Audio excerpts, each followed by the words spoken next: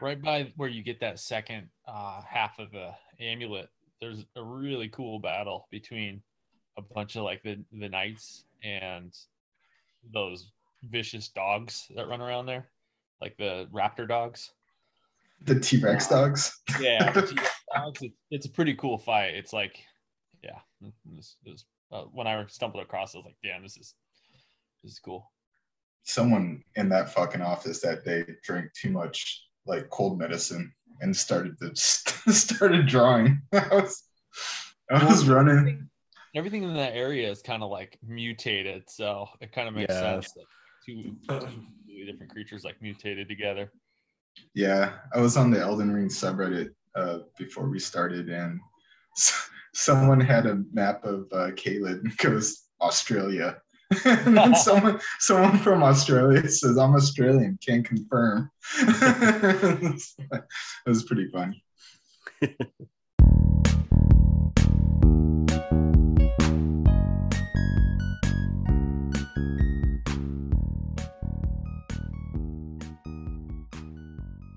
Welcome, guys, gals, and all non-binary pals to Couch Co-op, a video game podcast very similar to a book club, except for instead of talking about books, we'll be talking about video games today.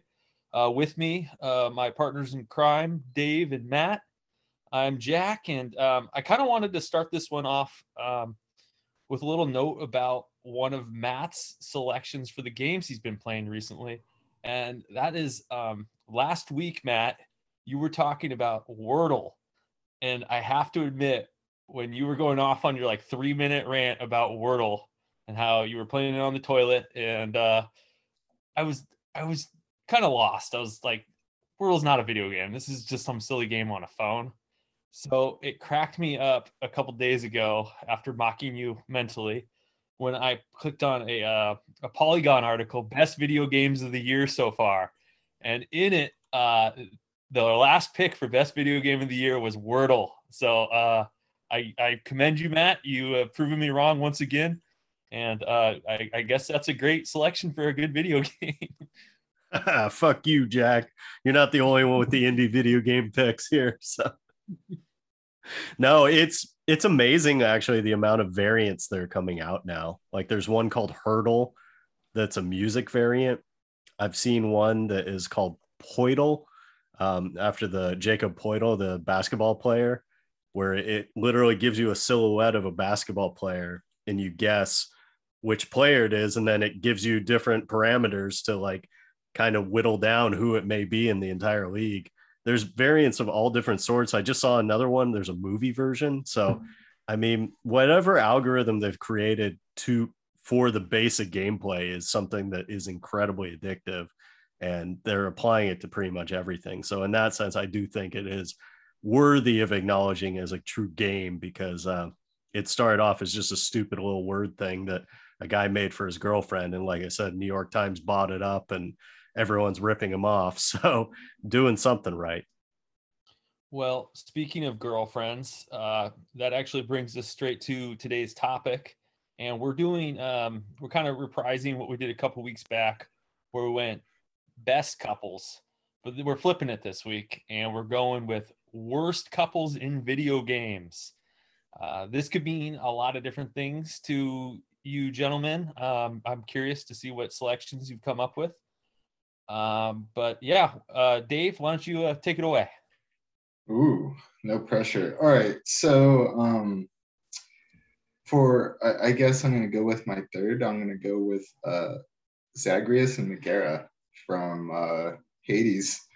I selected this one because they were past lovers, and Zagreus slipped up, and then after I don't know how many eons, you start Zagreus's adventure, and you can choose to romance a few other options within the game, but Megara is mine, and I just found it funny that you almost 1 out of 3 times that you would start your escape from from where you're at, you would always have to fight her. And I that's why I selected it, because I mean, I think relationships are about fighting, but like attempting to kill each other on a eternal basis for me is a a red flag for a bad relationship. Well, I'm excited you brought this up because we made it like 4 weeks without mentioning Hades on this podcast, and I think that's completely unacceptable. So I will. What cracks me up about that is I actually went with a different relationship with it in that game, and that was well, not technically a couple. They definitely are on that path, and that is Zagreus and Dusa. And the reason I thought that relationship was incredibly lame was because Dusa is just a really annoying character. And yeah, I get it. He likes her, him, I don't know what it is, because it's so sweet and so nice. But and okay, so that's the counter to Meg, but he actually has real chemistry with Meg. They're two badass characters. You get it. With Thanatos, I mean, okay. You still they have like this connection. I understand those two relationships. Deuce is like this floating head with a bunch of eyes sticking out. That's not only creepy because it's not any kind of human-based form, but it's also creepy because it's just a weird character. Like, what's there to be attracted to? That's Zagreus just comes off as like a major horn dog when you bring Dusa into the mix. That's fair. And actually, yeah, I agree with you, Jack. I think the Than relationship actually makes a lot of sense. They have a weird sort of dynamic throughout the entire game. And yeah, Dave brings up a great one because they do chop each other to hell. And so those are both awesome ones. I'm glad we get to bring up Hades again. I'm going to bring up another actually excellent title or series, I should say. I didn't particularly like the game that brought this couple to mind for me, but I went with Nathan Drake and Elena Fisher from Uncharted, specifically Uncharted 4. Uncharted 4 is one of those games where it's like critically acclaimed and lauded, and many people would say that it's a game you should play. And in many ways, I can't argue against that. I just didn't enjoy the experience at all. And big part of the reason was because I really hated the dynamic between Nathan Drake and Elena Fisher. Naughty Dog does this exceptional work as we've dedicated hours and hours and hours of going back and forth about how well they create dialogue and make characters seem natural and real. But something about these two just felt so forced. It reminds me a lot of those shitty radio ads they used to play where it would be like a pretend couple and where they're just like finishing each other's sentences and everything's extra quirky and just like has this rhythm to their cadence. And it just really always bothered me. And I just found them very annoying. And it's supposed to be this big, conclusion of the series when, them getting together and riding off in the sunset, but I just couldn't have cared less when I finished Uncharted 4. So I'm nominating him as a worst couple from my point of view. I started that series on the second Uncharted game and kind of like way past the beginning point. And the brunette treasure hunter was the main kind of female character in the game at the time. And it kind of like threw me off when the blonde jumped in. And then, as you progress through the years of playing those games, you realize like who the true love interest was. But I always preferred the dynamic that the two treasure hunters had together. I thought that fit way more better than a journalist. They had more chemistry. Yeah. I think it was, maybe they weren't the perfect couple because she totally betrays him in either the second or third. I can't remember which one. But they did have more chemistry and they seem more like-minded. What's funny, Matt, is kind of doing some research for this week's episode. Those two popped up in numerous articles for best couple of all time. But as far as my like on the spectrum goes, I don't have a problem with your opinion at all because I just thought they were kind of boring. I've discussed before on this podcast how while Uncharted 4 is considered one of the best games of all time by many, I don't share that sentiment. I think it's just overly they just go way more into like casual dynamics rather than doing the action set pieces, which I really love about that series. So if just for the simple fact that they tried to build so much on that relationship in that game rather than having Nathan Drake swinging through some crazy shit while he's like jumping off a train, That is why I would nominate that a worst couple. I certainly don't want us to devolve into just talking about games that we absolutely adore throughout this whole recording here. But I will say that the Uncharted series to me felt like every iteration that came out after the second one, or even honestly after the first one, they responded so heavily to whatever fan backlash they got. And I think it had such a negative overall effect on the series to me by the fourth one.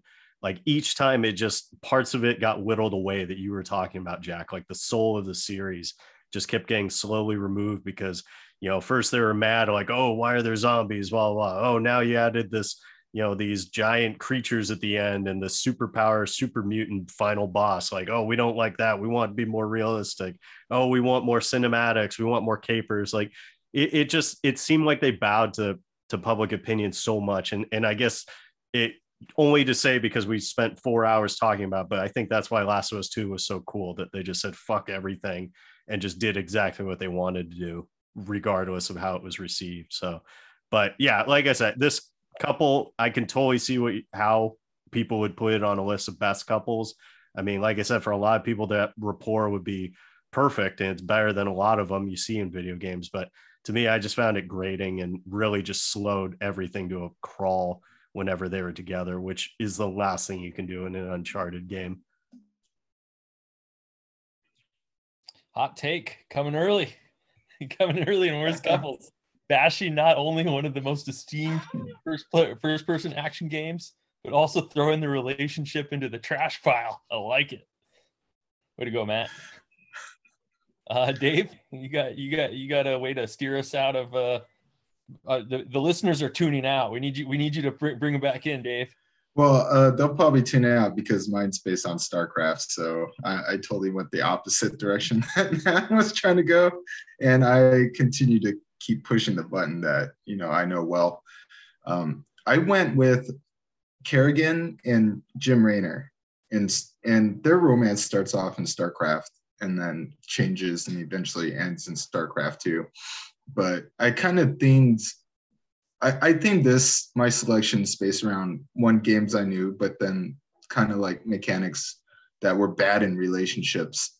And this one is got to be horrifying because not only does he have like a crush on this psychic who is a trained assassin, but she eventually gets turned into the queen of the Zergs.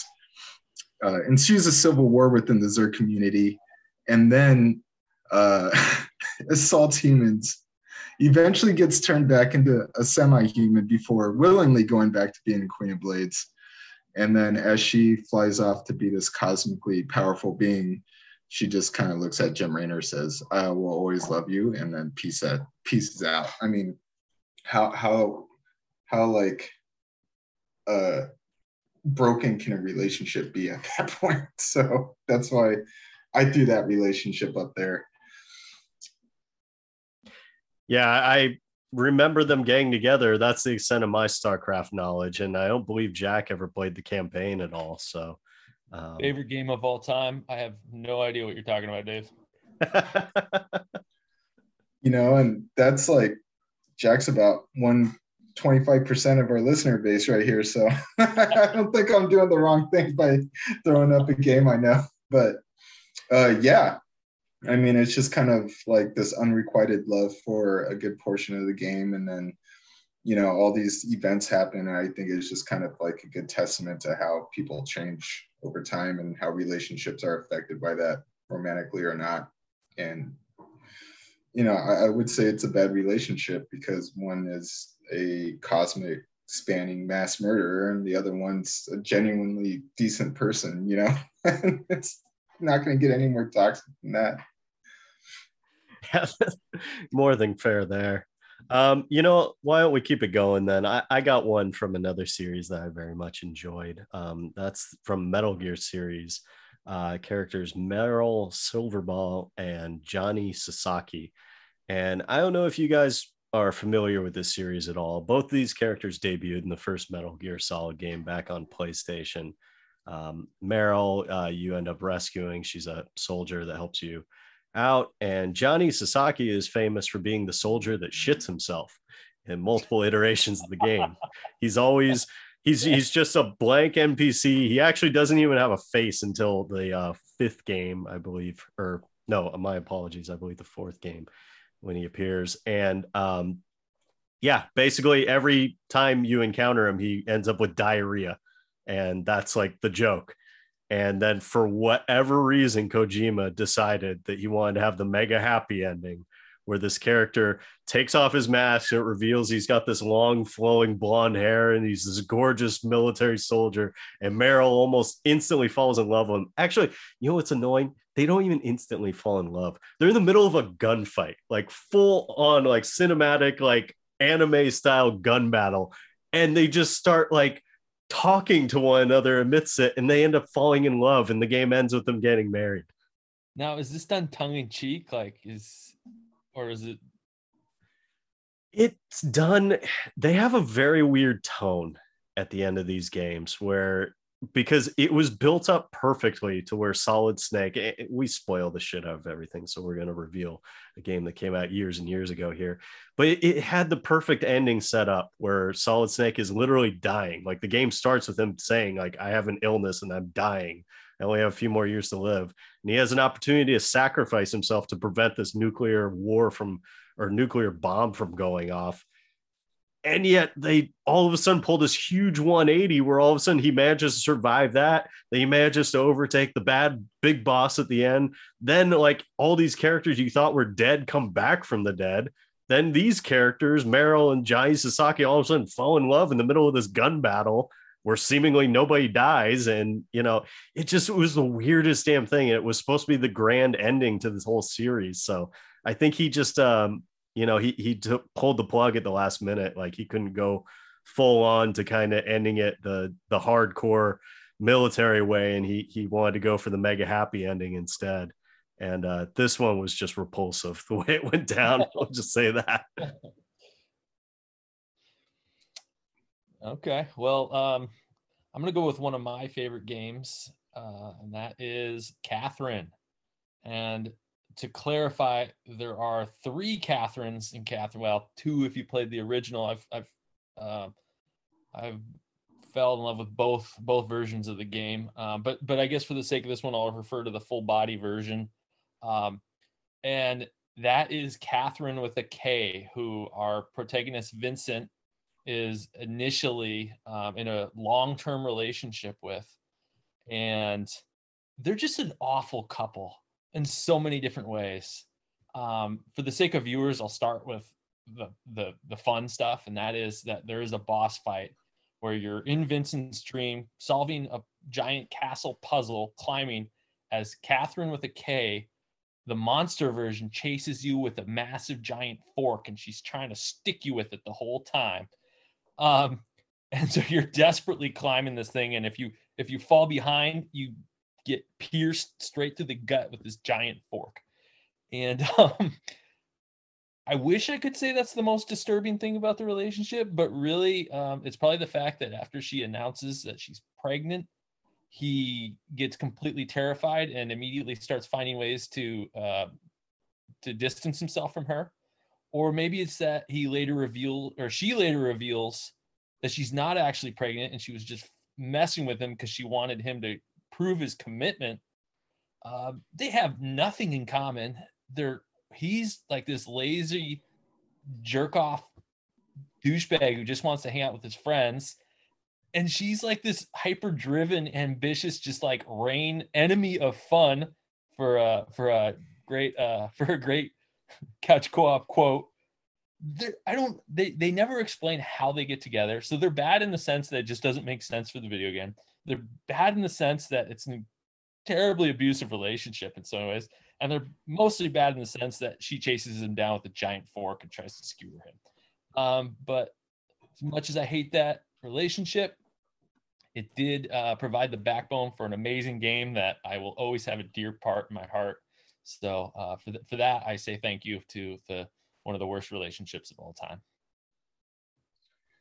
I want to add on to that. I think one of the first encounters with her is her berating you that you don't have a job and how that she's carrying the entire relationship as you sit in a fancy restaurant. She's dressed to the nines in business wear while you're like lounging in your white t-shirt, jacket, and blue jeans. I can relate a lot to Vincent, and I wouldn't understand. I wouldn't understand hanging out with Catherine with the K. Catherine with the C, though, on the other hand, is probably more my flavor. So I guess that leads me into my last selection. Probably this relationship was so cringy to me, despite me liking both characters separately. And this is EDI and Joker from Mass Effect. And it starts off in Mass Effect 2. EDI gets installed into the ship. She's an AI. And then they develop Joker and her, or EDI. It developed this weird relationship of love-hate. They end up cracking jokes. And then I believe the third game, she gets a body. Yeah, she gets a body. You take out a human that's been pretty much turned into a cyborg, and you store the body on the ship. EDI eventually takes it over in a case of emergency, and supposedly hilarity ensues. But it just ends up becoming this really awkward set of character interactions, whereas, you know, Joker's a pretty funny guy who has definitely the most pessimistic view for the most part out of the entire crew. And you spend most of the third one talking to him about how he's going to relate to EDI or what their relationship status is or whatnot in that sense. And then the other half is EDI, who is an AI, is trying to figure out humanity. And it was just such a cringy moment when they both came out of the ship in my ending. Yeah, I just felt that there could have been more done, and not necessarily canceling the relationship, but maybe fleshing out some more of their characters and kind of having the relationship as a highlight. But overall, I was not too pleased with that one. Yeah, I don't think it's ever a good idea to try to shoehorn in with what is basically the plot to a Spike Jonze movie into like a very small segment of the space opera. I'm glad you brought it up. Which came first, her or Mass Effect 2, though? That's a very good question, Jack.